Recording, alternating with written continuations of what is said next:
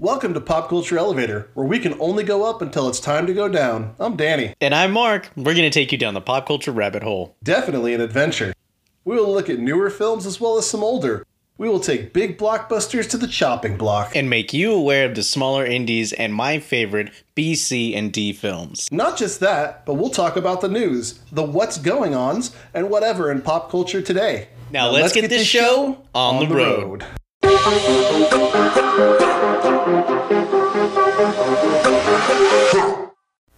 And if you'd like to contact us, you can find us on Gmail at popcultureelevator.com. That's right. And you can also find us at our Instagram, Pop Culture Elevator, as well as our Twitter, PCE Podcast. And as always, we'd love to hear from you. Before we get into the review, we'd like to tell you there will be spoilers. You've been warned. Right, so if you want to go watch the movie and come back to us, that would be great. Hello, passengers. Thank you for joining us on another episode of Pop Culture Elevator. It's episode 23. So if you've been with us all 23 weeks, thank you. We appreciate that. That's right. Welcome back, everybody. Today we have a nice little treat for you today. It is the review, us talking about the Babysitter, the sequel to the original Killer Queen. And of course, we'll also talk about the original since we didn't review that as well. And you know, we enjoy these types of movies. Netflix has become kind of the go-to for these quarantine films nowadays because they just keep popping them out. And they're actually, a lot of them are pretty quality.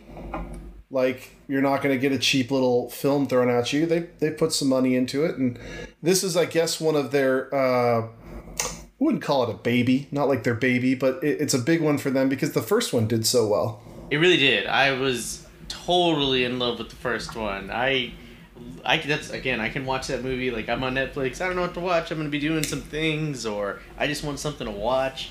I popped that movie on. It's so good. So I was so excited to watch the sequel. Yeah, I was as well. And let's go off a little bit. The movies directed, both of the films are directed by McG. Where my faith kind of is a little waning in that guy. He did do some TV that was okay, but mostly he's remembered for Charlie's Angels and Charlie's Angels Full Throttle, which are fine. They're fine. They're okay. They were getting like, I feel like it's following his trend. It's good at first and it kind of goes down. But, you know, and they're a little sarcastic. Like, they're not fully fledged. Like, it's not like, okay, this is a serious thing. He knows that these are kind of funny or not taken too seriously. But then he did kind of a travesty for me. Terminator Salvation. Yeah, exactly. I think that, I think everyone can agree on that. So much promise. That movie had so much promise. You're finally taking us into the future and you're showing us the future of Terminator. John Connor's, and you just... missed the mark. Hardcore. Hardcore. Yeah. And unfortunately, that led us down this road where the sequels after it that I think are decent, are pretty good, they're not considered canon now because essentially since Salvation they've been talking about fixing the timeline because everyone's so disappointed. I really like Terminator Genesis and Dark Fate, but like really Salvation was the killer there. Well, 3 was okay. Salvation was bad. I didn't see Genesis, so I'm not going to say anything about it other than that was them trying to reboot it. Right. And then you've got Dark Fate, which is... Wait, you didn't see it? I didn't see Genesis, no. No wonder. Nothing in me wants to see it. It's good. I actually really liked it. Don't get me wrong, it's not Terminator 2 or even Terminator 1, but it is definitely better than the other predecessors. I think you're going to make a lot of people upset by saying that. Oh, no, I mean, don't get me wrong. T2 is still my favorite. You've heard my order of what I prefer them in. But anyways, agree to disagree there. But I really like Dark Fate and Genesis, but... again, I can kind of see why all this stuff doesn't really matter anymore, but because they never really lived up to the expectation of Terminator 2. Well, and there was no follow through. That's the other thing. It just felt like, okay, let's do let's do Genesis. Oh, Genesis didn't work? Okay, we can just pretend like 3 Salvation and Genesis never happened, and we'll make another one. And that'll be Terminator 3, which is Dark Fate. Before we talk about this any further, I need you to go back and watch it so we can talk about it. And we don't have to review it or anything like that, but one of these days I will. I don't. It's not at the top of my list at all. Yeah.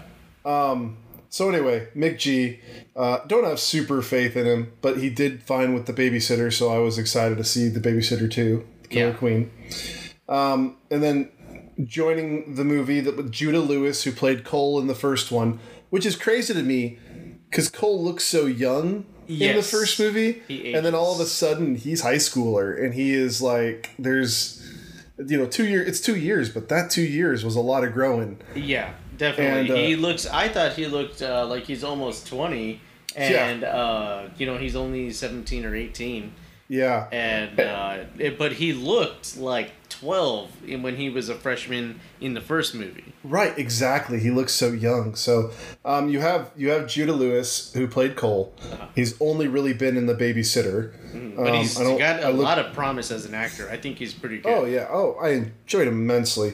If they ever wanted to go back and do Terminator again, Judah Lewis could play John Connor.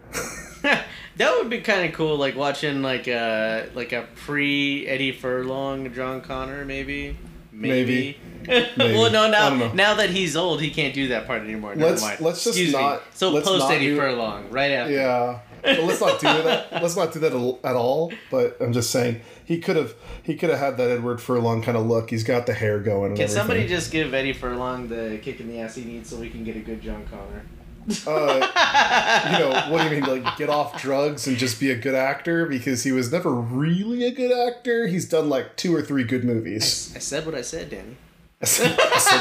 I mean it. This is the way. Yeah, but I really loved his performance as a young John Connor. So imagine his performance as an old John Connor. Yeah, I mean, exactly. So. Anyways, yeah, it's a good cause. First 5 minutes of Dark Fate ruined it. So, and the first 5 minutes of this podcast, all we've done is talk about Terminator. Right, exactly. Okay, so then you have coming back again. You have Emily Alyn Lind. Emily Alyn Lind. Something like that. So you have Emily Lind, and she is coming back from the first film, and she was really good. And the last time we saw her, I think, was Dr. Sleep. That's right. Which she played the young girl who could basically make people fall asleep and then steal their stuff in that movie. Right. She was fantastic in that film, and again, she makes a really good play being Melanie, the best friend of Cole. And then we've got our bad guys, I guess, which you've got Robbie Amell, who plays Max.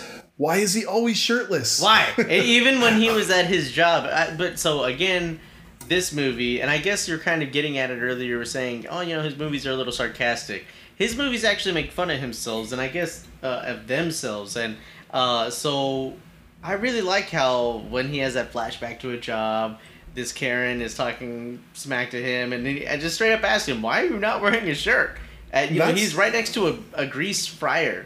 That would hurt. If you ever cooked chorizo or bacon in the morning without a shirt on, that hurts. Just to stand next to it. But that was the joke throughout the first movie and the joke throughout the second movie. Yeah, it's like, why are you shirtless? Yeah. So then you also have Bella Thorne, who... Oh, and by the way, Robbie Amell, if you don't recognize him, he's from the Flash TV series. He played Firestorm, I believe. The first half of Firestorm or something like that. Mm-hmm. And then he's in the show now on Amazon called Upload. And he was also in a movie called Code 8, which was... That's who he was, in Upload. I really liked that show. If you haven't checked that show out, check out Upload. I want to. It's great. But then we also have Bella Thorne, who plays Allison. She's like the cheerleader, idiot girl. She plays very well. So looking at her past stuff, I think she was in some dancing show on Disney.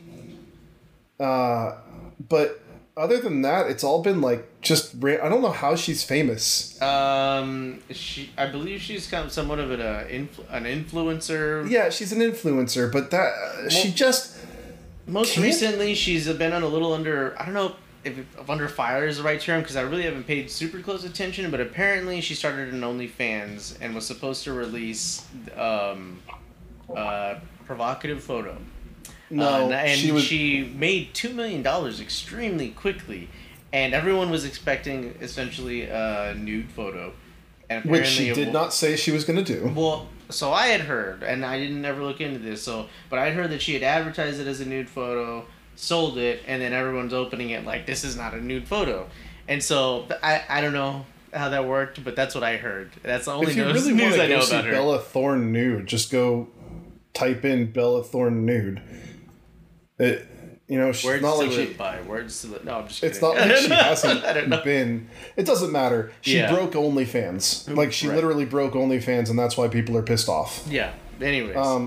But in this movie, she plays kind of a funny role, but kind of overacting as well. She's in the trailer. Like her big line is, "Oh no, it's gonna get all effed up again," and it's just kind of like. I don't know. She's not a great actress. She's not, exactly. So I'm like, it didn't require that amped up response, and they're kind of all like that. Very supercharged personalities, and that's where I'm kind of like, it's just not, it didn't have the subtlety of the first movie, and so now they're all just like really hyped to be back, and they're all trying to be, it's a whole bunch of influencers in a room, and they're all trying to like kind of one-up each other, if you will. Yeah. And then, on top of that, so the only other thing I could really find Bella Thorne in was The Babysitter. Yep. Then you have, and I'm only really talking about the people who have been in other things before, like Hannah Mae Lee, who plays Sonia. I love her. She's from Pitch Perfect 1 through 3. Like she's in she's the really silent Asian girl. Yeah, I think she's so funny in that role. She's one of my favorite parts of that movie. Yeah, same here. The Pitch Perfect films. I love the Pitch Perfect films, but she's one of my favorite parts of it. I love waiting for the little crazy things that she says when no one's quite listening. I love it. But she plays crazy so well. Very well. She's freaky in this movie. Like, she's out for blood. Like, yeah, and I love also that they kind of made her one of the roles where kind of like Mustafa in Austin Powers, like, 'cause he's really hard to kill, and so they keep running over her, and she just won't die. Right. I love that she's got that flamethrower. Yeah, she's just fat got dragon. Crazy flamethrower. But then, you've got the other characters in there, but then you also have Samara Weaving coming back to play Bee, the babysitter. Whose role was a little lacking. I wish they had used more of her. Yes. We know Samara Weaving from Bill and Ted Face the Music, Guns Akimbo, Ready or Not. Really, really versatile actor. Very strong actress. I can't wait to see her do more. Same. Like, I'm always happy to know that she's going to be in something. So I went back and looked at her IMDb, and I was like, I need to see all these other movies that I haven't seen her in. I think the weakest role that she's played lately is the Bill and Ted daughter, and that was still a decent role, and it's more because of Little Ted's role really just takes more of a front seat. So she just, again, acted appropriately, and it wasn't that she did a bad job. That's just maybe her weakest role, because it was the most fun role, Yeah, I don't know if I call that weak. I think she was, again, every role she's in, she's unrecognizable to me. Exactly. She plays a different person every time, and which is fantastic. Give me that. That's what an actress needs to be. That's what an actor needs to be. So this movie, of course, in the first movie, she's a way big part. Okay, let's do this. So the plot of the movie is this babysitter who's been babysitting Cole for a while. She basically, he wakes up one night, sees all these people down in his in the foyer of his house, and they kill someone. And you find out they're part of a blood cult, and they're going to get anything that they want if they're able to sacrifice someone, and then they take the blood of an innocent. Yep. They don't have to kill the innocent. They just have to take his blood. Right. So the night ensues of them trying to take his blood. He doesn't want to help he doesn't want to have anything to do with this. So he basically, everyone gets killed off in a crazy way throughout each movie. Right. Or not movie, I'm sorry, each scene. Mm-hmm. So all of them keep dying as he's running away. Basically like a screwed up demonic Home Alone. Exactly. Which is why it's so great. Yeah. And it's really fun. And you could tell that the babysitter does care for Cole. But at this point, he can't live because he'll tell. Right. And that's the first movie synopsis, right? So I think it just turned out so great after you kind of figure out that she really has a heart. You kind of wonder how far that heart goes. So even though he defeats her in the end of the first movie, you see that she never intended to hurt him. Right. And all of and something that you have to know coming into the second one, all of the bodies disappear. And apparently nobody has like memory of them because they're calling Cole crazy. The parents of Cole are calling him crazy the whole time. And it's like they can't remember her. And it's like, well, you're the one that hired the... Yeah. They remember B. They just don't know what happened to B. Yeah. He says that, well, because his car ends up crashing through the window and hits B. And then she's like, I always loved you. Yeah. And then whatever. And then he calls the cops come. And then she's gone. Right. So we just think maybe she ran away. But in this movie, it kind of explains, and we won't get into that yet. But it does explain what happens to her. So it's crazy. Basically, this opens up. He flapped his mouth about all of the stuff that happened. And you got to explain driving a Camaro into a living room on purpose. Right, but he told them all truth. There was no lies whatsoever. Yeah. And so now everybody in the school, everybody at the parents at home, everyone in the town knows that or thinks that he's crazy. Like, how can this stuff happen? So that's totally understandable. You would not believe this. There's no bodies. There's no proof of any of this. It all disappeared. Right. And so he's looked at like the crazy kid. Well, so he's junior now. And he's still looked at as the crazy kid because he still says it happens because he still won't let it go. And he's still getting picked on every day. Yep. He goes to therapy, which that scene in itself was really funny to me. He goes to therapy with his guidance counselor. / school nurse. Is also the school nurse. That guy was so funny. He's like, you know what you need? You need to get laid. Yeah.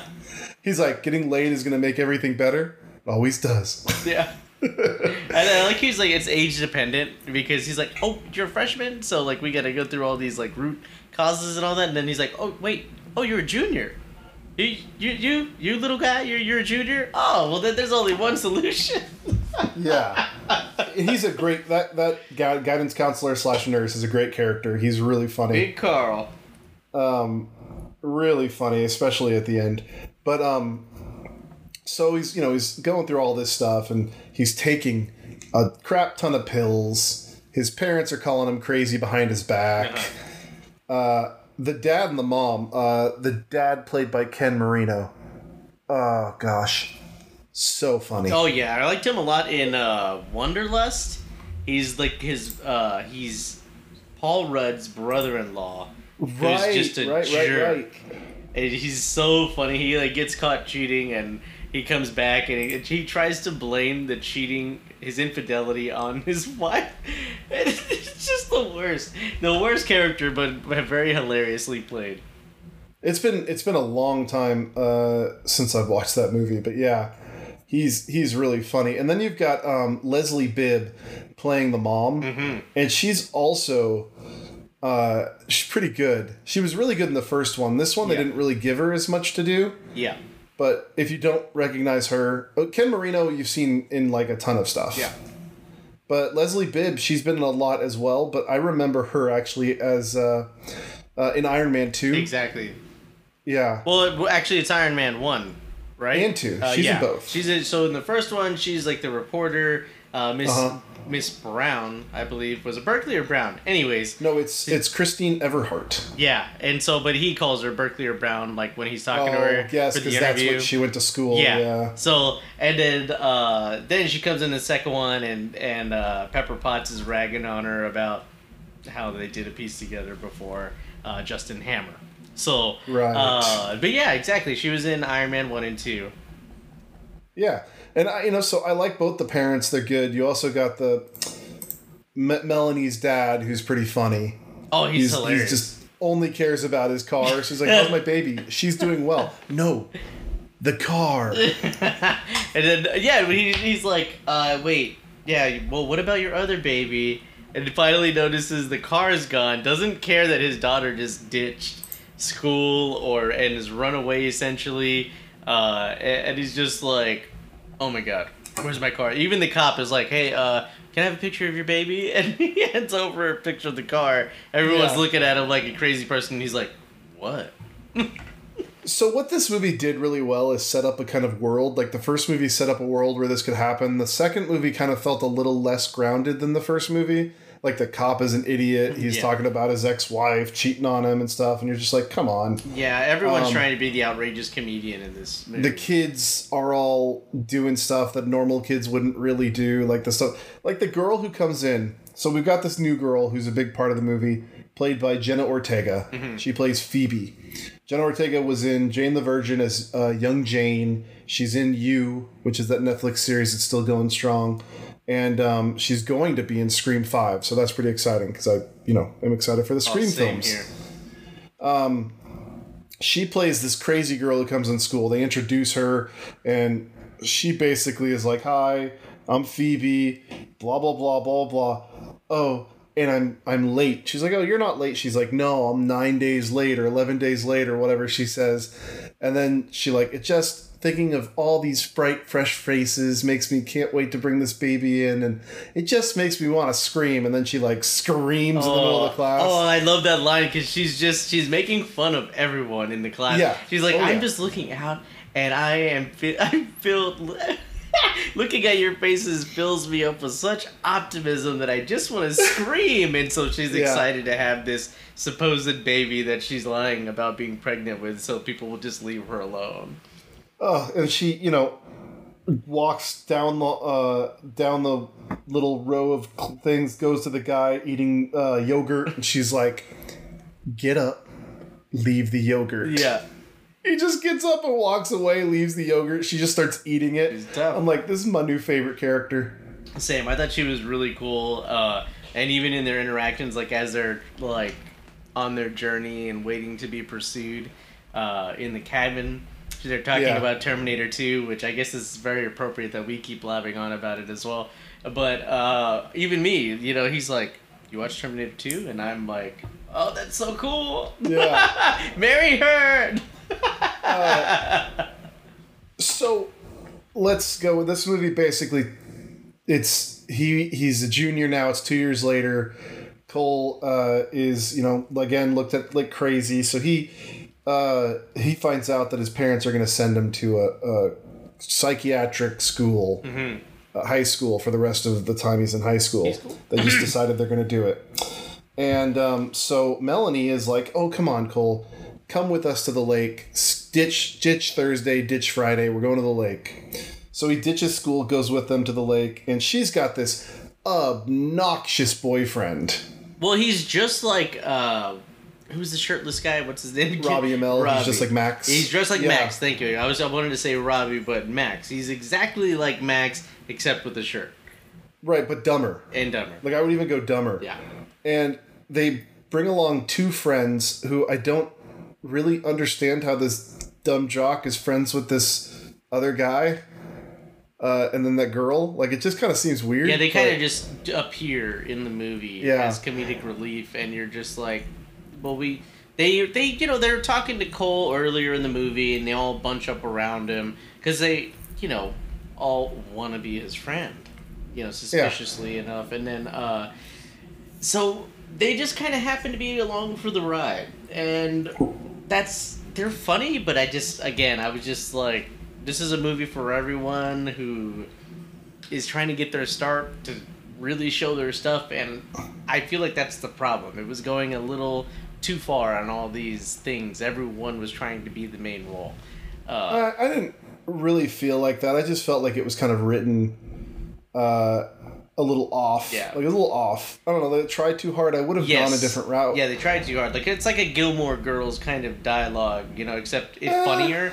And so it's just like, nobody speaks like this. So. Yeah, there's some things like that. So, you know, they go out to the lake house.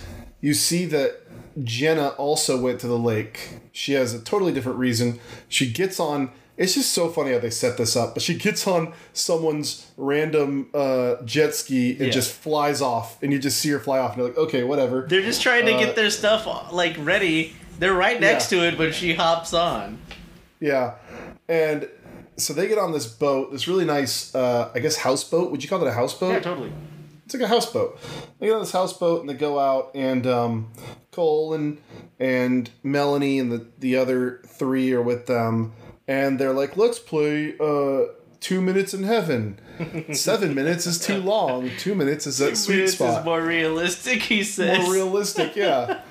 So, of course, Melanie and so his best friend, who he also has a crush on, who he also thinks likes him. By the way, on their way there, the weirdly dressed gas station clerk, she's dressed up in like... Oh, yeah. Leather bikini type thing, and she's like, oh, she doesn't like her boyfriend, she likes you probably should get these condoms. Yeah, she's master salesman. I have to tell you, she really pulled out that sales force there. Also the fact that it was a box of Magnums. Yeah, the Tiffany's box of condoms, she says. Right, that cracked me up. And the fact that what did he buy that made it $100? Nothing. Like, literally her boosting his ego. That was the $100. Like, he bought, like, a piece of candy and a box of condoms. Like, maybe, like, $15. Tops. Yeah, just $100. I was like, what did he just buy? Yeah, exactly. Are Magnum condoms that much? You would not... It's a lot of plastic. You know, it's a lot of latex there. No. A lot of latex. Oh, my gosh. So...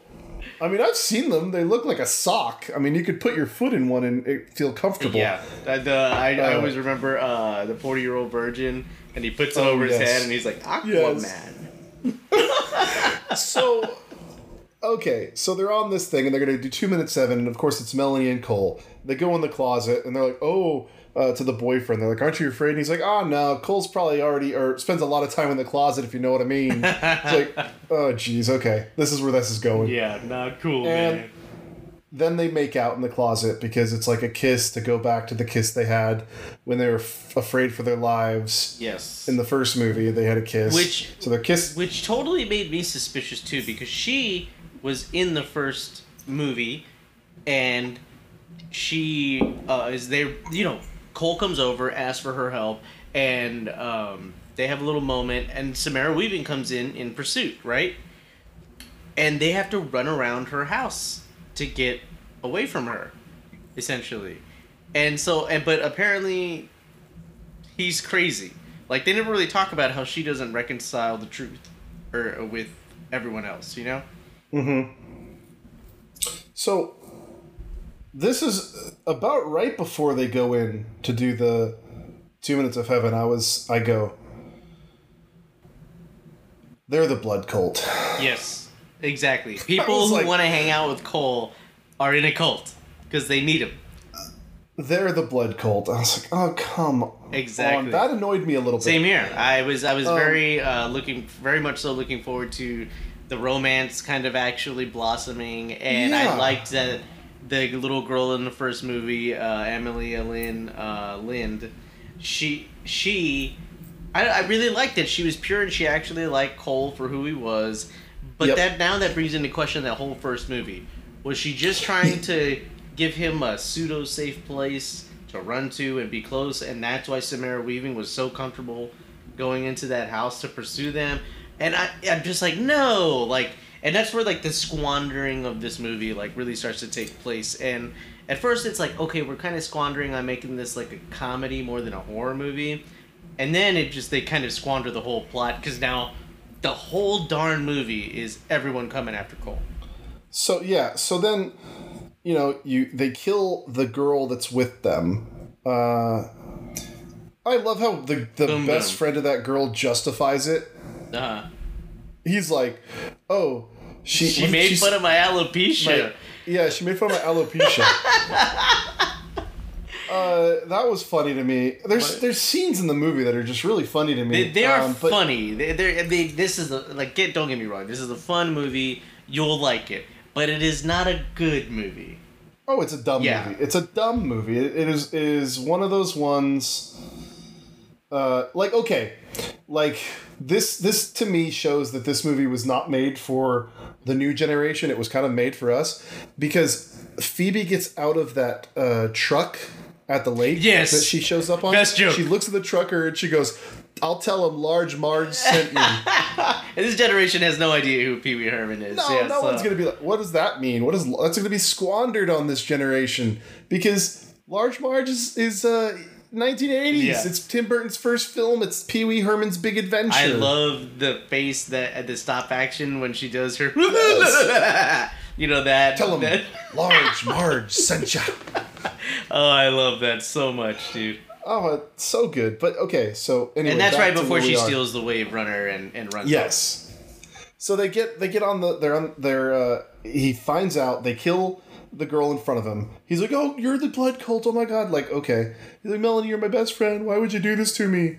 She's like, "Because you knew I always wanted to be an influencer." Yeah, first bad line by that actress. She never was really given a backstory. Like, each person was kind of given a backstory.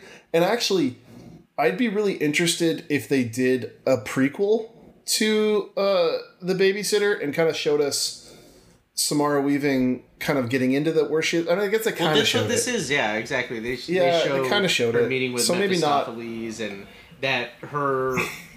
Because we kind of learned in the end of the first movie that Cole was not the first kid that she babysat for. And so there's this big scene that keeps flashing little segments of throughout the film of a car crash with Phoebe, exactly. But we learn that Samara Weaving's character was driving one of the Jeeps that crashes with both of them in it. They go off of a cliff and the little girl Phoebe survives by some miracle. And that was essentially her first deal. Mephistopheles comes to them after in the hospital and talks to Samara Weaving, and she's like, "I'll give anything for her to be okay if she can be saved." And that kind of leads her down this pathway of doing sacrifices so that she can save the people that she loves. And she essentially is on a pathway of good, really. Right. So, each character gets their own little backstory. We see like Max working at that ice cream shop, and we find out that he just wants to kill people. Yeah. And she's like, "Okay, let me help you with that." Samara Weaving pops up, B pops up, and she's like, "I can help you with that." And that other dude wants to be a rap singer or a pop singer, but he has no tune, and she's like, "Well, I can help you with that." I want to go platinum. And Allison wants to be a news reporter. And she's like, "Well, I can help you with that." And all this stuff that they're going, "Oh, and what did Sonia want?" I think she just wanted out of her job because she was doing makeup in a mortuary. That's right. So she's just like, "Oh, you're gonna be a big bad dark one," and she's kind of like doing makeup for the Dark Lord, if you will.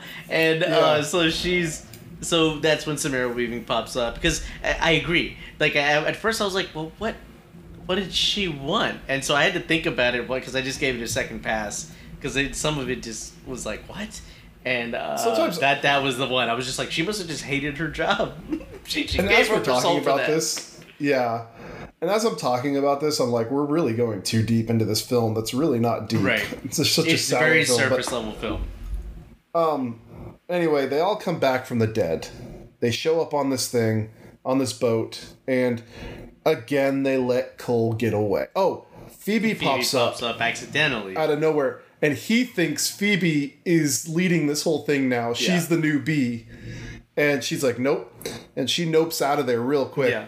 And I actually really like he runs up, gets on the slide, and the slide happens to get right on the back of the jet ski. Yeah, and he's like, "Let's go." And then I like the part that he explains what's happening. She's like, "Okay, cool," and then Melanie throws the the lighter onto the leaking gas, and it explodes. Movie inconsistency right there. If you've ever owned a Wave Runner, you would know that would not cause a leak.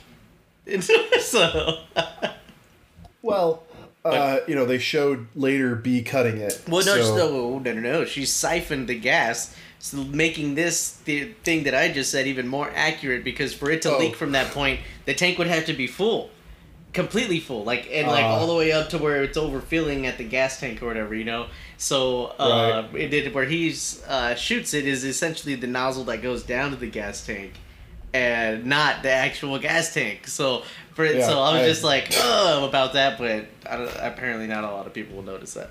So the rest of the movie is them running from the demons and them having these gruesome deaths. Like, he just keeps killing off the demons who are already dead. When we find out the reason they're back is because Satan lets them out every 2 years to try again. Mm-hmm. It's kind of their deal. Yep. You keep trying every 2 years. And so it's basically them running. You've got the death of Sonia, who that one was funny to me because they meet that like pedophile dude, the rapist, and he's like, let me we're gonna wait for my wife to get here before I save you, Phoebe. I don't have a wife. And no, my wife's been gone 5 years. She's getting firewood, and at first he's like just comes up with an excuse right away. It's like, well, that makes no sense. And then so Sonia's the first to go after he dies. Sonia's the first to go. She's got a flamethrower and she's going off, basically trying to kill them. Yeah. He runs over her. Cole runs over her with the car. Multiple times. Finally hits her head on and into a rock. And then the surfboard that's on the... Why the hell there's a surfboard? Or was it a kayak? It was a surfboard, It was a surfboard. Wasn't it? I mean, they're by the water, aren't they? Yeah, but it's a surfboard on the lake. So, it was a lake? Anyway, that's weird. Maybe it was one of those paddle boards or the... You stand on it. Yeah, because they said they're at the lake. We're going to the lake, right. I guess. But yeah, that's the only thing I can think of.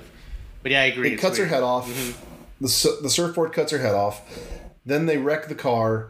They stay under the car because they're afraid of getting caught because the rest are coming up. Then what? Who's next to die? Then it's Bella Thorne, Allison? Right? Yeah, Allison. And she chases them with a gun. She could have shot them. There's that scene where she's literally standing behind them in this like supposed to be freaky scene. Yeah. She takes the gun and she's holding it in that or whatever, and then she disappears when they turn around. And then something else scares them, like a rabbit. And she shoots the rabbit, it explodes. And she could have killed them so fast. She's talking about the whole time that she wants to kill them. Just kill them. Like, why do we have to tie them up? Why can't we just kill them? And she doesn't do it herself. Right. And so she ends up... they're running from her. And they jump down a little... she shoots herself in the boob on accident by shooting at them, but it hits a rock and comes back and hits her in the boob, which she got shot in the boob in the first movie. Ongoing joke. So she's like, not again. Yeah. And she's like, come back here, you little shits. Yeah. So she runs after them. They go down this like crack in the crevasse, in a area, and they run out, and then she jumps after them and goes in the wrong place, and she gets stuck. And she's like, "Oh, help me!" And so they start pulling on her on purpose because they notice that she's like lodged by her head, and it rips her head off. Her body falls, and then a giant rock falls on her body. I just randomly. So that was another inconsistency, but I like to think that Max had pushed the boulder thinking he was going to get Cole after they killed. Possibly. Maybe like a cut scene, but they just kept that in there. Yeah, and because he shows up right after. And so I'm like, he's strong enough, maybe he could push that, or whatever. But so they run weird. From Max. How does Max? Is Max the next to die? Yes, but so he chases them, and they get to this speedboat, basically. It's a nice wakeboarding boat. Yes, and so they get on the boat, and there's the dude who's like, hey, that's my boat. Max kills him from behind. Max kills him. Mm-hmm. And then they realize... because Max says, Jenny or something. Yeah. Like? Oh, look at my boat. Jenny. Her name's Jenny. And it's like, oh, Jenny, what a good song. And that cues up the 8675309. And that's where they figure out the code for the rental boat. Which is so silly, but okay. Yeah. I'll take it. Yeah, I kind of like it, yeah. I like 80s music. I'll take it. And so they get on the boat. He jumps on to a float that's connected to the boat. Which was a boss move, by the way. Because if you ever been on a raft in general, like that takeoff force might knock you off. He even says it's jackass time, like the old MTV show. And so he jumps in that little raft and just lets it take him from the dock, not the water. And man, he's just like showing off and flexing. And I thought that was really funny that he's like, all right, we're getting in this raft, like not even thinking about it, and just goes. Yeah. But unfortunately, it's at his peril and doom. Right. He pulls himself in. He's trying to get on the boat. They get him off the boat, and then they're like, how do we get away from this dude? Oh, they burn him with silly string because they got the silly string. Yeah. And he just falls in the water, and it's like nothing. It didn't hurt him at all. Which was weird because his face was on fire. Yeah. And, well, he's also kind of a demon. Right, but still. And they turn the motor on, and it wraps up the cord, and he gets pulled under, and it rips him up to shreds. Well, so that was, again, first they try it, and he just gets his leg. Then he somehow gets back up, and he's like, F you, Cole, and they crank it up some more, and then it gets his face. So, and they finally kill him. So then, while they're getting away, Melanie's like, you guys are idiots, and you've got John. Yeah. John is the other guy's name. And John, who's played by, and I'll just go ahead and say his name because he's the only other one I haven't, Andrew Batchelor. Right. Who I haven't, he's got a ton of stuff that he's been in. He's a comedian, but normally like small supporting roles. Yeah, I've not really seen him in anything other than The Babysitter. Yeah. But, he was in Game Over Man, but I never saw that. Oh, yeah, that was funny. I like those guys. Yeah. So, anyway, so he is like, no, I don't want to do this. I just want to go to the strip club. Like, that cracked me up. He's like, I just want to go to the strip club. Go see my cinnamon. Yeah. So they're, what is it? The other guys. So you've got Melanie, and then you've got the two other guys who I keep forgetting their names. Jimmy and Diego. Yeah. And Jimmy and Diego are like, yeah, we're out of here. And they start walking off. Melanie's like, you can't do that. And they're like, yeah, we can. And then all of a sudden, Diego's like, oh, I feel sick. And then he explodes. Yeah. And she's like, this is a deal with the devil. Yeah. Like, and this is the second movie that Samara Weaving is involved with where they use the supernatural body explosion. Ready or not. Yeah. So I think we need to have, I don't know if you remember the Tenacious D song, Master Exploder. It's that stuff happens here all the time. Like all the Samara Weaving movies we need to watch and make sure this keeps happening. That's funny. I mean, they technically exploded in Bill and Ted when they went to hell. You're right. Oh.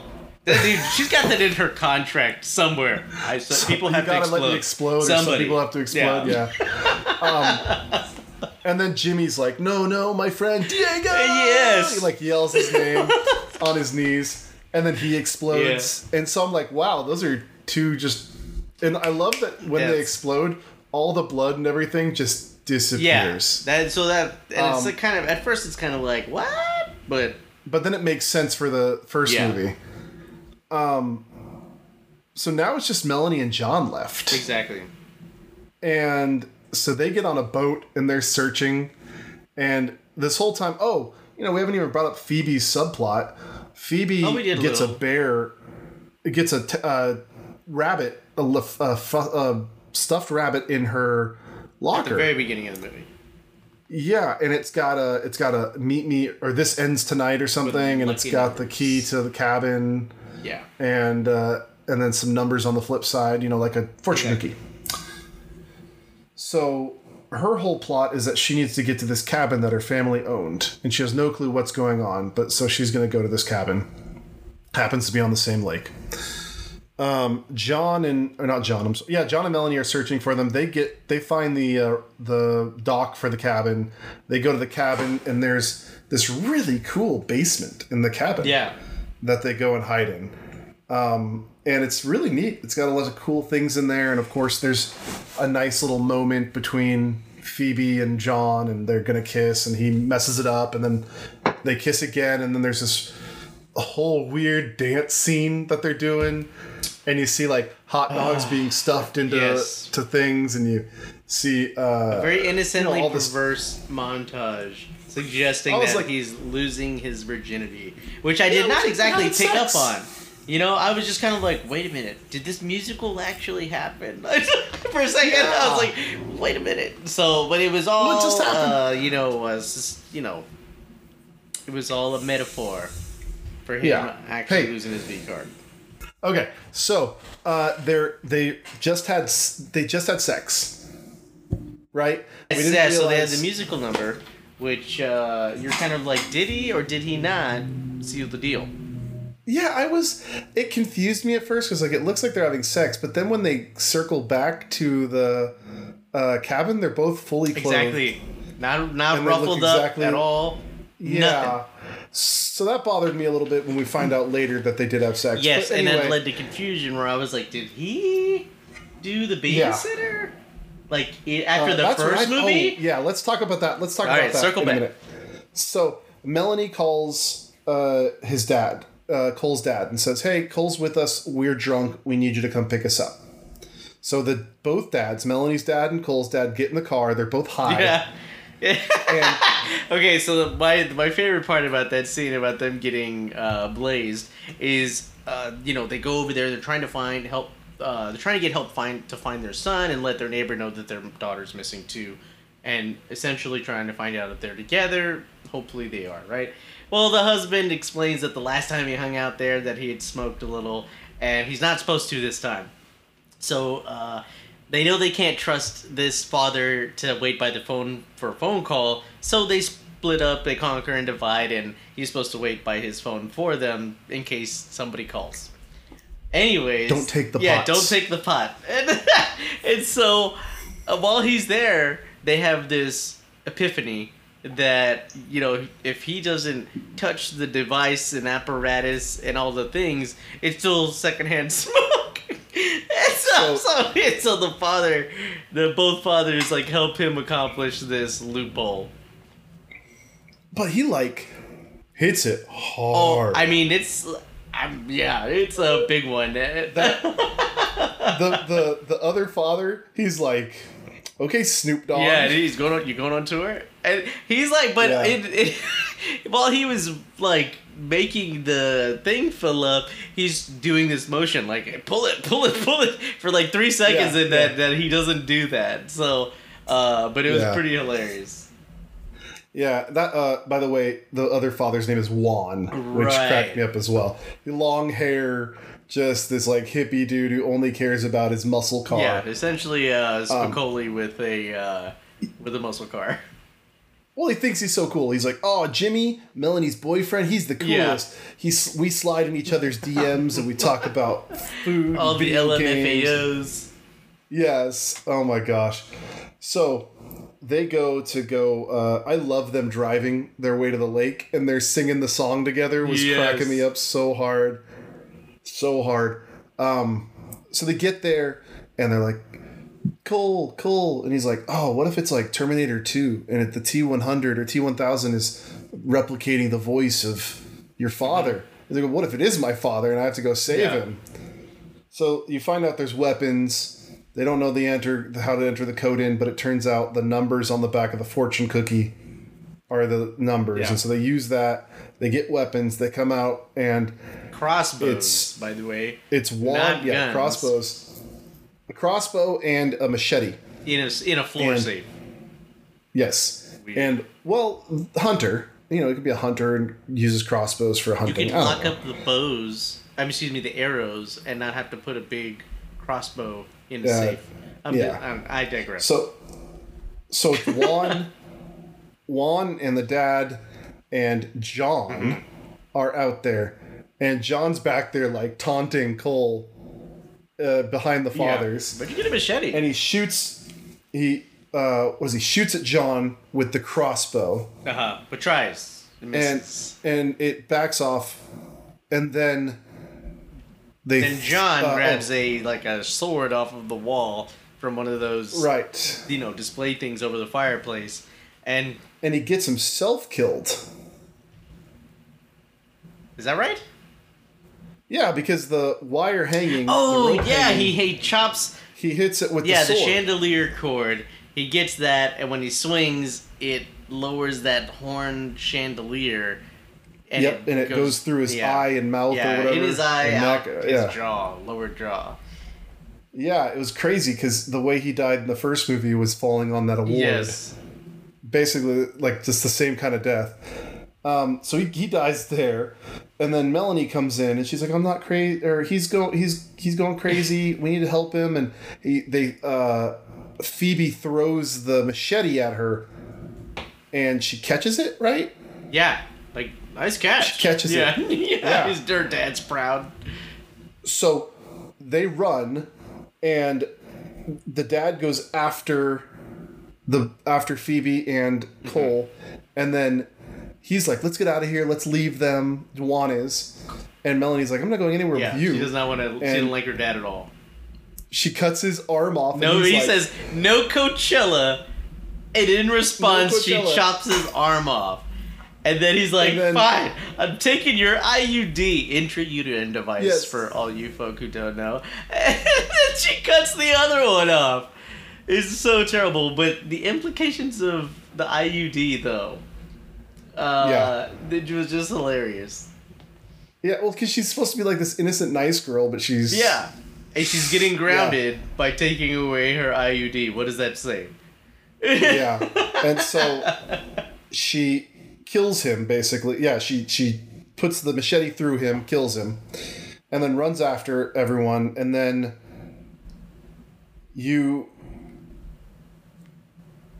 Cole gets... the dad is hugging Cole and gets him with a needle and basically makes Cole pass out. Right. Tranquilizer, yeah. And so they're going off, and Melanie has a fight sequence with Phoebe, this is the weakest part of the movie for me. It's a video game fight style scene. So it has the big fight so it has fight, flashes up, and the health bars in either corner with their names, and... It was... edited so it was weird. Bad, and it was just dumb, because it's just one of those things that we've seen movies that kind of incorporate a video game feel to it, and but this doesn't have any of that. So like if you compare it to Scott Pilgrim, which had the exact same concept in it, they failed massively. But Scott Pilgrim was a video game, and on top of that, it was just already making a ton of video game references in it. This one didn't have that. It just was trying to use that reference like a quick draw, and it was just like, why? Why did that happen? Yep. So that was weird to me. I didn't like that, but Phoebe doesn't win, and Melanie ends up tying Phoebe up, and she's like, "How do you know Cole will come back from me? He's with his father." And she's like, "I know Cole, and you can't stop a teenager from love." Yeah. Like, okay. But she knows that he loves Phoebe already more, and she's jealous, and she's like, "Hey, you're not prettier than me." Yes. I hated that line. I hated that line so much. Yeah, exactly. But also, true. True, but yeah, it's a little, what do you call that? Trying to keep another girl down, that women hate. So, okay. This bothered me a little bit. Queen bee, that's what I call it. That's a queen bee syndrome there. There you go. Yes. I've never seen a gas station that has electric charging look like a gas station. No, but that would be really cool. Not gonna lie. So he gets gas from this thing, and he ends up accidentally, the alarm going off. This is Cole's dad, and Cole's sleeping, and it wakes Cole up. Well, Cole's in the car. The dad's not. Right. Dad left the keys in the car. So Cole drives off, leaving the dad to go back for Phoebe. By the way, I'm saying he sets off the alarm because he accidentally locked his keys in the car. Dad wakes up Cole, So he chugs a coffee in the cup holder. It wasn't his. It was his dad's coffee, and he just springs back to action. Baller move right there, but I don't think that's how it works. I'm like that. The science does not back that sequence up. So they go off. He drives up and he runs out and he's like, Melanie, you don't have to do this. Here, take my blood. And she's like, I can't do that without the guest of honor. Who's the guest of honor? He walks out of the water. Very in epic fashion, by the way. The specter, boiling water behind her as she walks out, dry. From the water. I just think it was amazing. And on top of that, she's more gorgeous than ever. Than the first one, and Ready or Not, and all that. And she just has this presence that she's the leader. And really, it's like, oh my God, finally, this movie, like, here's the saving grace. Like literally, the last 15 minutes of this movie, you finally get to see B. Thank goodness, because it's the last saving grace of this movie. She's offering to all the other people the position of being in the blood cult. So you see that, but not enough of her, because she's the best part of the movies. Yeah. And other than Cole does a fantastic job, and I thought Phoebe did great as well. And Melanie. So, I mean, you're there for the babysitter. The movie's called The Babysitter. Right, exactly. Killer Queen. So anyway, you see this whole scene where all of the people come back to life. So everyone comes back to life. That were the demons, not Jimmy or Diego. Yeah. But the demons all come back to life, and they take the blood from Cole because he lets them, because he wants them to let Phoebe go, and they're going to kill him afterwards. So they take his blood, they mix it in with the blood of Boom Boom. The friend was Boom Boom that they killed. And they start drinking it. All of them are drinking. But you see B just watching. She lets everyone else serve themselves. Oh, and that's when you find out that B was the babysitter of Phoebe, and that they complete her story arc. That Phoebe wasn't the one who got her parents killed. It was actually B. And then she made a deal with the devil to save her life. Didn't deal with the devil. Yes, exactly. So, because Phoebe should have died. So now we're here, and everyone's back to life that was dead, and they're drinking the blood because it's going to make them have everything they've ever wanted. Right. And they all start drinking it, and you realize something's very wrong. And B is like, yeah, you want to tell them, or should I? And that was probably my other favorite part of the movie, is when Max goes, my boy! Not even mad! Not even mad. Oh, that was so good. I actually really like Max as a character. He's dumb as rocks, but he's trying to help out Cole the whole time, even though he knows he shouldn't. Oh, yeah. Oh, he's so good. God. So funny. Yeah. Gosh, so good. That part was so good to me. But everyone... she's like, it's a blood pact. If you don't make the right decision, or if you don't do this right, the devil doesn't play games. And so everyone dies, disappearing. Then you see Ken Marino's dad. You see the dad, Cole's dad, up on the spot. He's like, B? She's like, hi, Mr. Whatever Cole's last name is. And he's like, I'm going to come down. And she is like, hey, I have to go. You two be happy. I love both of you. I need to drink this. And they're like, please don't drink this. Please don't drink. She's like, you make a deal with the devil. You have to go through with it. There's no And she drinks it. Only winners and losers. And she gets the coolest death of all of them. That black smoke going around her. And it's all swirly because she's the queen. Yep. And all that. And then poof, she's gone. And I love it. The dad's like, what the hell? Yeah. So good. He's like, so you believe me? I'm not crazy? He's like, yeah, I believe you. I'm really sorry. Blah, blah, blah. Wait, you saw that? I didn't see the babysitter evaporate into black smoke? Kind of hard to miss, buddy. Yeah. So, that was a nice little, finally he's not crazy. And that kind of, there we go. They're together. He loves Phoebe. Everything's good. And that's it. We actually get a full story. We get Cole's full story. Yeah. They don't need to do anymore. Well, when she disappeared, the Book of the Dead fell out.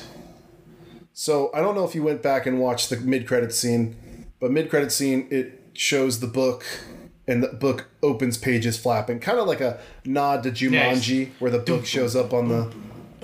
Yeah, exactly. And I felt like it was homage to Jumanji there. But they could totally do another movie and it not be about Cole. Yeah. You know, it could be a totally different group, or it could be happening to a totally different group, and Cole now dedicates his life to chasing down the demons. To fighting them, Cole and Phoebe together. I really like all the references to Risky Business as well. They keep doing the do. Yep. And then in the end, when he's defeated all of them and he's talking to Big Carl, this this school counselor slash nurse. He's all Risky Businessed out. He's got the glasses, he's got the cooler hair, and he's got a swagger about him. The WTF swagger that Tom Cruise had in Risky Business. It was a good little ending, and I love it. He's like, "You got laid, didn't you?" Told you. So it was, the movie had its flaws, a lot of flaws, but I enjoyed it a lot. So I had fun with it. I was excited to keep going and figure out what was going to happen. Yeah, I was next. only disappointed because I thought that it would be this generation's really fun, good killer movie that is also funny. And they kind of squandered that a little bit, but I still had a great time watching it. It's just that it's not going to be a modern classic or anything like that, or cult classic rather. And but I still had a lot of fun. I'm just not going to go watch this 100 times like I did the original. I'm not going to not watch it. Yeah, it might be something I pop on. If the mood strikes. Very rarely do I watch something twice lately. So it's just because we watch a lot of movies and we're trying to figure out what to review, and we're going to get busier because we're going to try to do actual 15-minute, 20-minute review episodes here and there. So, there'd be more movies to watch. I kind of want to take in all of the entertainment that I can at this point. But did I recommend this movie? I don't know if I recommend it. If you watch the first one, watch it, and it's enjoyable.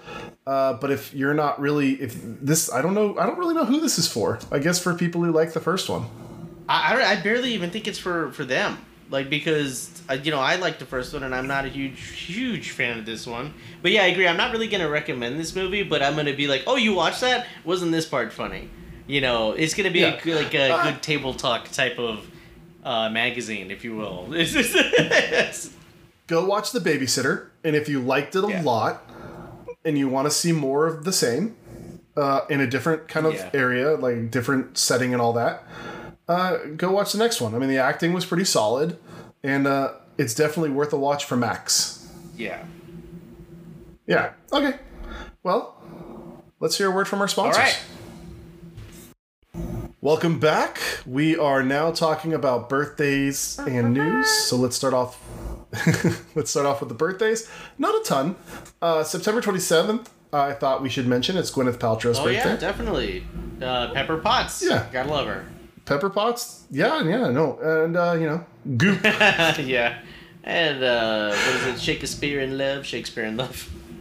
Yeah. She's, I like her. I don't dislike. I know there's a lot of people who are like, oh, Gwyneth Paltrow. But in her personal life, but as an actress, she's a good actress. Yeah. Avril Lavigne as well. Yeah. I don't really listen to her music much anymore, but I remember, loving Skater Boy and all that way back in the day. Yeah, when we were wannabe skater boys who didn't actually skate. But it's because we just never went into the where the Legoland is now, that skate park there. Oh, the big skate park, yeah. I know we talked about it for so long. We always talked about it, we just never went. Let's go get lessons. They've got lessons. We always thought South Lake would put in some half pipes or something like that. They have a ton of money and they're always building parks. Put a half pipe in one of them. Yeah, they don't want that. They don't want that kind of crowd coming in. September 28th, Naomi Watts, who I think she's great.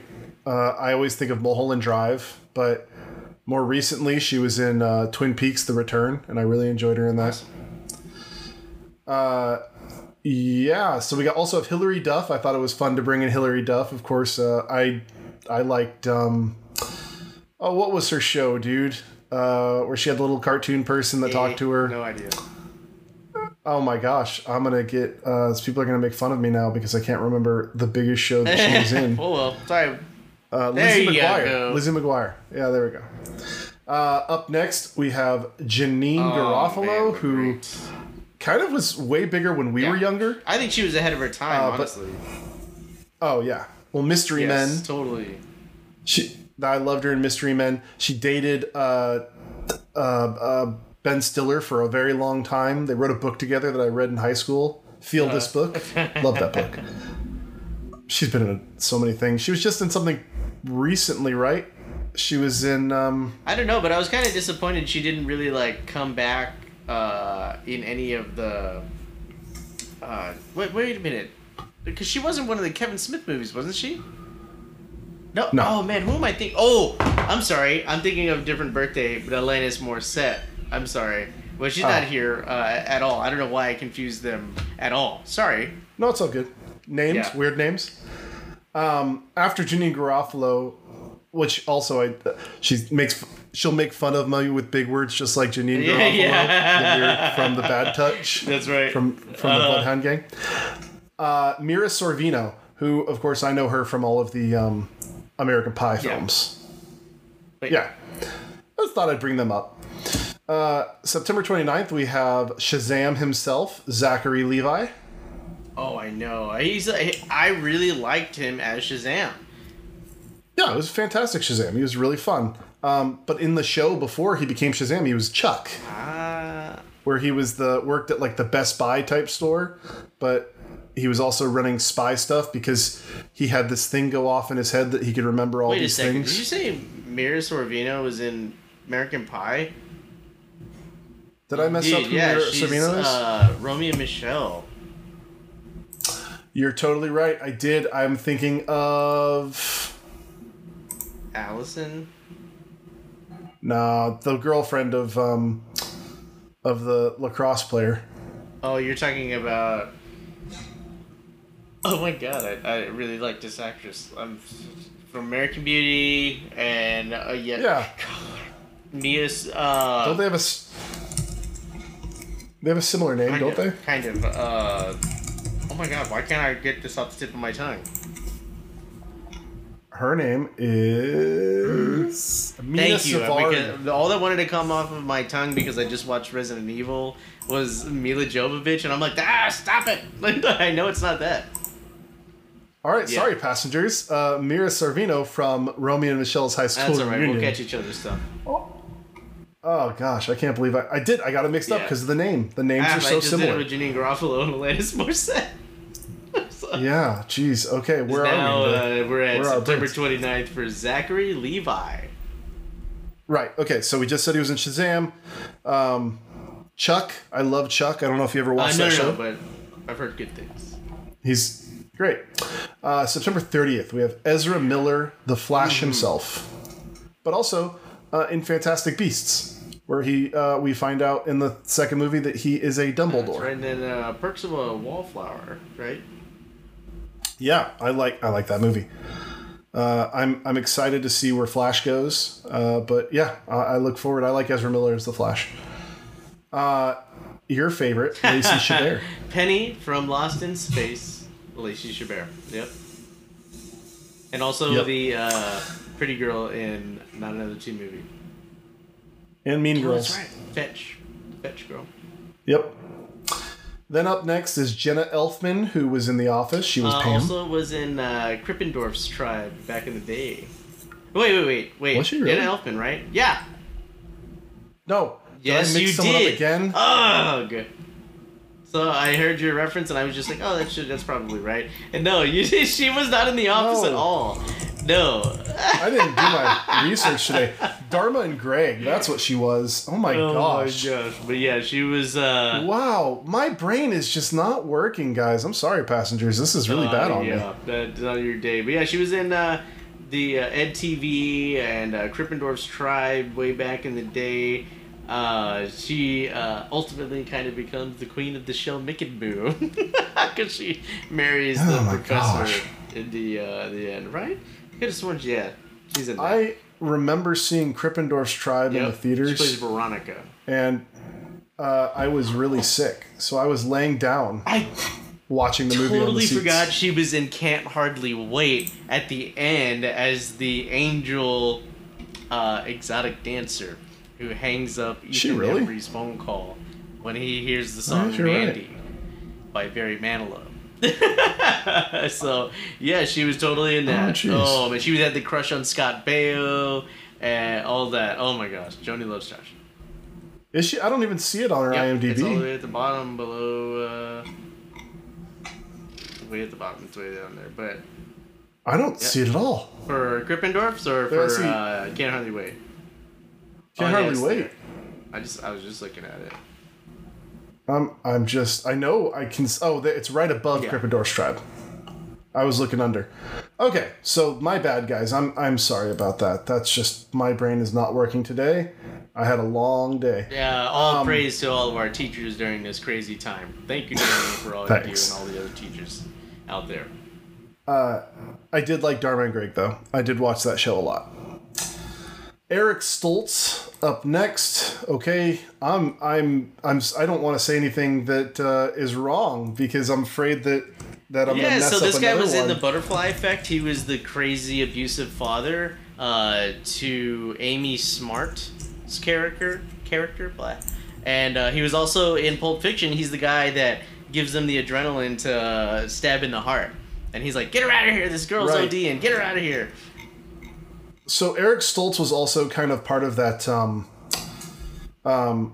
He was part of that movement back in the day of the Brat Pack, kind of like he was in Fast Times at Ridgemont High. He also did Saint Elsewhere was a big thing for him, the TV series in the 80s. But also the big thing that I think of him in, it was also in Say Anything, by the way. But the big thing I think of him, he was going to be Marty McFly in Back to the Future. Oh, that's fascinating. So they filmed. You can go and watch on YouTube the original footage of Eric Stoltz. I forgot about that. As Marty. And then they decided to go a different way, and they got Michael J. Fox. So is iconic. Can't imagine anyone else playing him, except for that they have a very similar face. If you look at them, they kind of look similar. Yeah, I think they probably were going for that look, but we'll probably talk more about Back to the Future in November because that'll be around the anniversary. Yeah. So, also after Stoltz, we have Kieran Culkin, who of course was in Scott Pilgrim, and also Home Alone, obviously. Father of the Bride. Mm-hmm. Yeah, he's in a lot of stuff. October 1st, Zach Galifianakis, the Hangover trilogy. Great comedian, Between Two Ferns, all the Two Hangover Ferns movies. I mean, I can't get enough of this guy. He's funny, other than the second two Hangover films are just meh. I mean, they're hilarious, but I mean, the first one was obviously the best, yeah. First one's the best. Although Zach Galifianakis with the orange soda in the bag and you just like that because that's exactly what you did when you were there, carrying around your bags of soda. No, I never had a soda in a bag. Oh, and I never went to Thailand. Oh, no. My bad. Excuse me. Yeah. So, next up, Julie Andrews, The Hills Are Alive with the Sound of Music. Maria. And Mary Poppins as well. Yeah. Well, it's Julie Andrews. Yeah. She's iconic. Randy Quaid. Oh man, I was just talking about that again. I was watching Not Another Teen Movie, and he plays the drunk father. He plays. The father. Why does he always play a drunk? Even in Independence Day, the drunk father who saves the day. Yeah, Randy Quaid is just one of those, and also Eddie. That's right. Ishmael. He's an Amish person, but he does end up really liking the juice. And then he plays Cousin Eddie from Christmas Vacation. Oh my god! Yeah, no, he's funny. He's funny. He's one of those actors though that really, I don't know. He's not leading man material, but he's definitely. Yeah, I don't think he gets enough. Enough clout for everything that he does because he really can carry parts of a movie. But yeah, he hasn't really gotten a whole lot of leading roles. But he was in Freaked also. Remember we talked about Alex Winter recently. He was like the leader of the Three Ring Circus, if you will, that they would kind of perform in. Oh my gosh. Right. Yeah. I like Randy Quaid when he shows up, but I do think of him. Whenever I do think of him, I think Out cold. Who do you think of? Oh, I think of his part in Not Another Teen Movie. What's up, Pumpkin Kids? Yeah. Okay, who calls their daughter that? Jeez. After Randy Quaid, we have Brie Larson, who recently was Captain Marvel, but also she was in Scott Pilgrim. That's right, as Envy Adams, a.k.a. Natalie. Envy Adams. So, I like Brie Larson. I know a lot of people kind of hate on her for the Captain Marvel, but I thought she did a great job. I think that some representations that weren't her call may have been but she did an amazing job. Yeah, she's great. She was also in Room, which was actually really good, and I believe she's probably gonna be one of those actresses who does win awards later. I think she's a good actress. And then next up, Journey Smollett, who played Canary in Birds of Prey / I guess they're now calling it just Harley Quinn. But she's also in Lovecraft Country, and she is fantastic. I know we've talked about that like 3 episodes now. I still need to watch Lovecraft Country is awesome. Journey Smollett's fantastic in that. Also, found out Journey Smollett was also the little girl in... she's like the only black girl in Full House. Oh, right. Yeah, exactly. I was like, oh my God, I know her face. And I looked it up and remembered, oh my God, she was in Full House. I totally had forgotten about that. Yeah, she was also in Hangin' with Mr. Cooper in a crossover episode. Yeah, so I thought that was kind of cool. October 2nd, Sting. Oh, man. Because we saw him in Hungary. Yes, we saw him in Hungary. I got married in Hungary. Mark was out there as my best man. And after the wedding, my wife and I didn't go on a honeymoon right away because we were going to move to Korea and do it there. And so we decided to go to Budapest, and I found out that Sting was playing. It was either Sting or Duran Duran. And I was like, Mark, tough Bonnie, choice. what do you want to do? And so we picked Sting because Sting's iconic. And it was a great show. Fantastic show. Oh, yeah. It was an amazing memory. All his music is great. October 3rd, Lena Headey, who, of course, was the... Cersei. Help me out, Mark. Game of Thrones. Cersei, thank you. Queen Gorgo or Giorgio in 300. In 300. The bad guy in Dread. Oh, that's right. Yeah. I totally forgot she was in Dread. I really like her. I'm not a huge fan of the second one. I love Dread. Clive Owen up next, who Clive Owen used to be one of my favorite actors. Oh, really? Closer used to be one of my favorite movies. Still a great movie. It was also crazy to me. He's in the first Bourne Identity film. Yeah, I really like him a lot too. He's the guy. I'm trying to think of the movie that I really liked. That it's really. It was just kind of a smaller movie, but Shoot 'Em Up. I actually kind of enjoyed that movie. Shoot 'Em Up. It's like a lesser known or like lesser. I don't know. It didn't win a whole bunch of awards or anything. Oh, Children of Men. Oh yeah. Children of Men is just an amazing film. Yeah, he was so good in that. Awesome. Yeah. Next up is if I can go. Gwen Stefani. Man, yeah, first CD I ever owned, no doubt, Tragic Kingdom. Stole it from my sister, and oh my God, I really loved ska back in the day, and Gwen Stefani was the reason. And unfortunately, she's kind of hopped genres all throughout her life, which has kind of made me like wander off from fandom with her. But I still love No Doubt to this day. Oh yeah, well the first album the first and second album are still pretty good albums.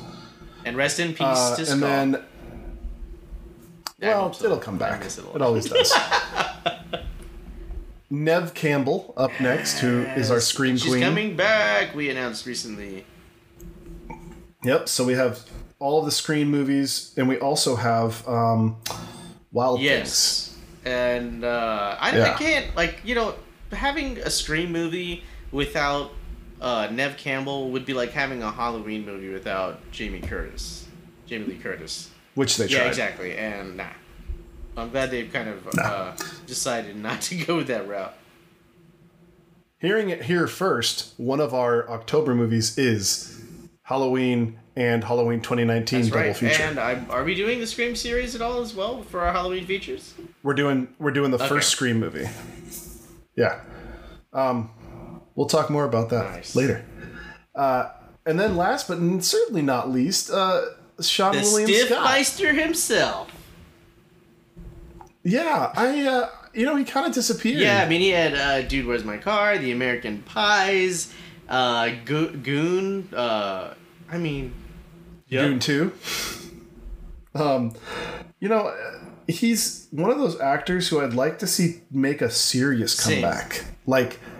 Come back. I know he played a murderer in a movie recently, or like a psychopath, and I didn't see it and I wanted to. But I like Sean William Scott, and I hope that he comes back because he could play that. He's got that face that could be like a killer. And I really actually loved the Dukes of Hazzard movie they were in, and I like that they kind of absolved themselves from the Confederate flag being on top, because in that movie, like, they get it fixed up and their friend just slaps one on top of the car. And they're just kind of like, oh, we didn't notice this until people start honking at them in the big city. And they're like, nice decal, jerk off. And they're like, what? And they get out and they're like, oh, man. And that was kind of cool. And there was Evolution. He was in Evolution with David Duchovny. This guy has brought so much laughter. It would be so cool to see him in a serious role. I agree. Yeah. So happy birthday to our celebrities. Up into news, the first thing off the bat is I thought was kind of exciting is James Gunn tweeted out that he's going to be working on a new HBO Max series based on John Cena's character from his new movie, The Suicide Squad. The character is called Peacemaker. And the show is going to be called F, like the full F word, It's Peacemaker. So I'm kind of excited about that. Yeah, like not exactly the most original title, but I'm sure it's probably one of the first to have an explicit word in its title. And I think John Cena could really bring physicality to it. He might be like our modern day like Arnold Schwarzenegger, but I don't think he's the best actor per se. But I do enjoy Blockers a lot. Oh yeah, I totally forgot about Blockers. But I was thinking more of his performance in like Daddy's Home 2, I think it was.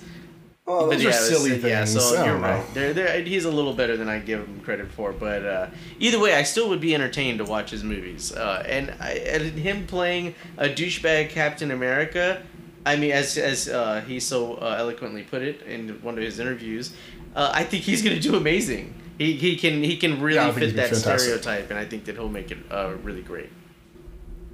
Oh yeah.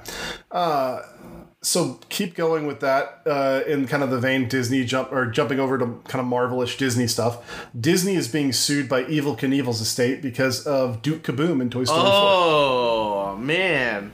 Yeah, so they're saying like, oh, Duke Kaboom's too much like Evel Knievel, which he's really not. And they tried to stay away from the Evel Knievel thing. But you know why. Evel Knievel was... yeah, exactly. We'll see if this goes to court. We'll see if this Evel Knievel a little money. He gave us. He was like the first pioneer. Gave us like Jackass essentially, like doing all kinds of crazy stunts. And come on, send him a little money. I don't know if he's poor or rich anymore, but exactly. So now it's his family, right? So, but still, like if you tried to rip off Michael Jackson and just slapped a different name on him and like took away his glove and moonwalk, you would still know that they're kind of imitating Michael Jackson, and the estate would probably want some rights paid for it, like some likeness. I don't know. They didn't sue. They didn't sue for Powerline. Wait, that was. I was thinking more of a Prince vibe there. He danced like Michael Jackson, and he sang like Prince. Okay, so, but either way, I feel like some likeness was paid because wasn't that whole the rights? They're kind of like there. Didn't Disney own the rights or something? No, it's parody. It's parody, and you can't really sue for parody. Good to know. Well, you can, but sometimes you don't get with it. Anyway, let's go on to more. I don't know why I didn't bunch the DC movie stuff together, but okay, we're jumping back over to DC. So we were originally told that there were going to be no reshoots for the Snyder Cut. Which was okay. He said he had all the stuff. Well, now we're getting reshoots because they want the flow of the movie to go better. So all the actors are coming back. They got Henry Cavill. They got Kevin. They got, wow, I almost said Kevin Smith when I meant Ben Affleck. They got Ben Affleck. They got Gal Gadot. All of them coming back. Ray Fisher, Ezra Miller, and to reshoot to make it more of a episodic or flow like a full movie, because that's what they're doing both. So I thought that was great news. I'm excited for that. Father of the Bride. We talked about it earlier. Kieran Culkin was in it. Well, Kieran Culkin's coming back because they're doing a Father of the Bride special. Well, I said they're doing. It's tomorrow from recording time, but it'll have been last Friday. It's on Netflix and YouTube. It'll pop up. And I'm kind of excited. I like Father of the Bride. So they're getting all of them to come back, and they're calling it Father of the Bride 3-ish. Because it's not a full sequel. It's just kind of a fun little reunion. But I thought that was cool. They're getting all the actors back. Oh, totally. It was a great movie, so it's really cool to have that reunion. Yeah. And then last, and again, certainly not least, but this one's interesting to me. So the Xbox went on pre-sale on the 12th. Or not on the 12th, I'm sorry. The 24th. What's today? 24th. No, it's 23rd. My sister's birthday. Yes. Today is the 24th. Thursday, the 24th. Oh, happy birthday to your sister. Yes, Tuesday, the Xbox went on sale. So the 22nd. Okay, that's what it is. 22nd, it goes on sale. They're all touting about, we're going to be awesome. We're going to be better than how the PS5 sale went. No, it was bad. It was really bad. I tried to help a friend. I didn't want to get one, but I tried to help a friend. It was worse than the PS5. So, a lot of mom and dads out there trying to, or moms, good I'm going to say moms. Out there just trying to get the right toy. Good moms trying to get the right. You know what they do? No, it's probably not all the moms. Yeah. It's probably other people too. They accidentally buy the Xbox One X, which is the old generation one. This is what you get for naming your console weirdly. You got the Xbox One X. You got the Xbox One S. Now you have the Xbox Series X and the Xbox Series S. Of course you're going to have people. Amazon had a 700... sorry, not a 700. 700? I don't remember. A huge percentage markup on all their one Xbox One S's and X on Tuesday. So lots of people bought on accident the wrong thing. Dude, that's going to suck. They're going to be like... Their kids are going to be like... This is the wrong one. Well, can you imagine? Yeah, Christmas. They're going to open up the box and be like, and Amazon's going to be like, it's been 3 months. And some kids are going to be like, I already have this one. First world problems. Yeah, oh, man. I hope they fix that. I hope that's something that Amazon emails the people who bought it that day and say, hey, we just want to make sure this is the right one you wanted. They can't fix it, right? Like, aren't they sold out or whatever? Yeah, they're sold out. Oh yeah, and there's a lot of question on if they're actually going to do another pre-order. Which actually, if you want a PlayStation 5, sorry to people out there who are listening right now because it's already passed. Yeah. But on Friday, GameStop says they're going to have more to sell. So, anyway. Sad. Also, we did find out about the Xbox. They've got the new expandable storage. You can't just do a USB external hard drive anymore because that'll only play the Xbox One games, not the Series games. And so, because it's too fast, the hard drive's too fast, so you have to buy a special hard drive. The 1 terabyte add-on is $219. Bye-bye Xbox. Bye-bye Xbox. Yeah.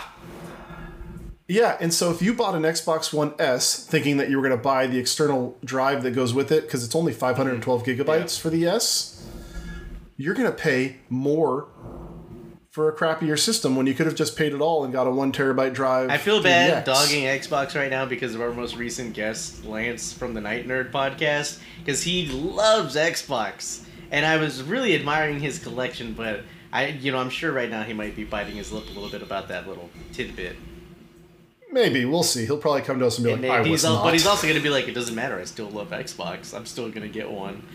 Yeah. I feel bad for the people who bought the S without knowing that the hard drive extra was going to be $219. Now they're like, why didn't I just pre-order the X? Yeah, exactly. So I do feel bad, but at the same time, I'm not going to get an Xbox, so it doesn't really affect me all that much. All the way. sorry, Xbox people. Maybe one day I'll buy one if the Bethesda exclusive is so amazing that I need it. But I can also just play it on my PC. So, anyway. Well, that brings us to our next sponsor. Hey, Mark. Have you ever wanted to leave your hypothetical kid with a babysitter and just weren't sure if they were going to sacrifice the child to Satan so that they can become immortal and all-powerful? In this case, yes I have. You just can't trust strangers like you could in the 90s. Man, we really had it good. Yeah, well, I might have some news for you and our listeners. Our sponsors, Betty's Babysitting, has added an "and" to their name. Now they offer Satan Smashing. So Betty's Babysitting and Satan Smashing. Oh, I've heard! If you call them and mention Pop Culture Elevator, they will add the Satan Smashing for free on your first use. Also, they are hiring as the job has a lot of turnover. Indeed. Thanks, Betty, for all you do. Thanks. Yay! Passengers, it is that time of the episode where we are totally not editing anything. It's just raw and uncut, and it's the elevator pitch. It's our fun one. Now, Lance just did the elevator pitch, and I feel really bad that Mark has to come in and do it after Lance. I know! He did such a good job, right? He did such a good job. Oh. Such a good job. Go back and listen to that again. Oh, yeah. So, here we have 3 words. Random generator. I'm going to give it to Mark. He's got to do an elevator pitch as if he was in an elevator with a producer of a movie, and he wants to try to get that movie made. So, here we go, Mark. All right. Are you ready? Slot machine. Kidnap. Van.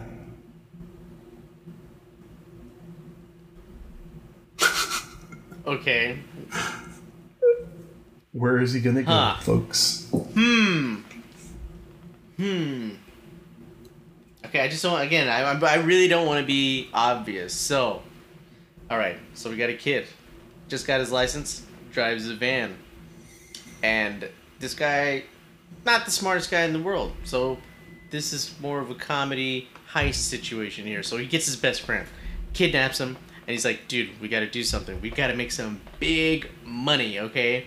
And he's like, I already tried to steal an ATM. It's impossible. So, we're going to go to Choctaw or Windstar Casino, one of the two. I'm not sure which one yet, and we're gonna steal a slot machine. And that's what he's gonna use as his seed money for some little business or whatever. And there's just wacky adventures of them trying to steal a slot machine and them finding out that there's not a whole lot of money in it anyways. And let's just say they get away with it and they learn their lessons because of some morality bit. But that's my idea. I like that idea. I think that could work.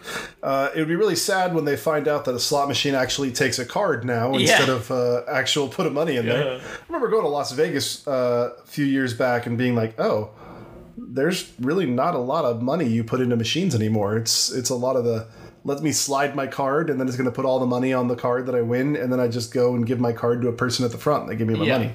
Exactly. I say that like I played a lot of slots. I did not play a lot of slots. I go. I'm so fickle. I love the penny slots, I have to admit, when I go over to Choctaw Casino and Windstar. And well, there's a difference between going to Vegas and then going to Choctaw and Choctaw is pretty nice. They have a really cool pool area. They've really tried to give you like a little bit of a Vegas vibe. Windstar, not so much, but you can still have a great time at both. Well, you can go to Windstar and go see a band that's not as big. Oh, exactly. Right? Well, I saw Weezer there. I mean, they have big bands, but they also have a lot of bands that I don't really listen to because it's. You saw Weezer at Windstar? Yeah, Mike and I went up there and saw them up there. Yeah, it was great. Awesome show. I saw Train. I thought that was a great show. Oh, man. That would really be a good show. I wasn't really into Train at the time, but the girl that I was dating was, and so... I ended up really liking it. It was really good. Yeah, that one worked out for you. I ended up really liking it. Yeah, exactly. Yeah. And Train was good. So yeah, that was so I like those places. We should go out there sometime. That sounds good. Yeah. Well, that was a fun one. I think you did a good job with that. I would watch that. It would be, right up my alley. Thanks, man. So I appreciate that. Yeah, I'm just trying not to go so obvious, and I think that we just need to start asking our friends, like, hey, buddy, you're gonna be a guest. We're gonna have a guest elevator pitch, and we're just gonna drag them into it. Right.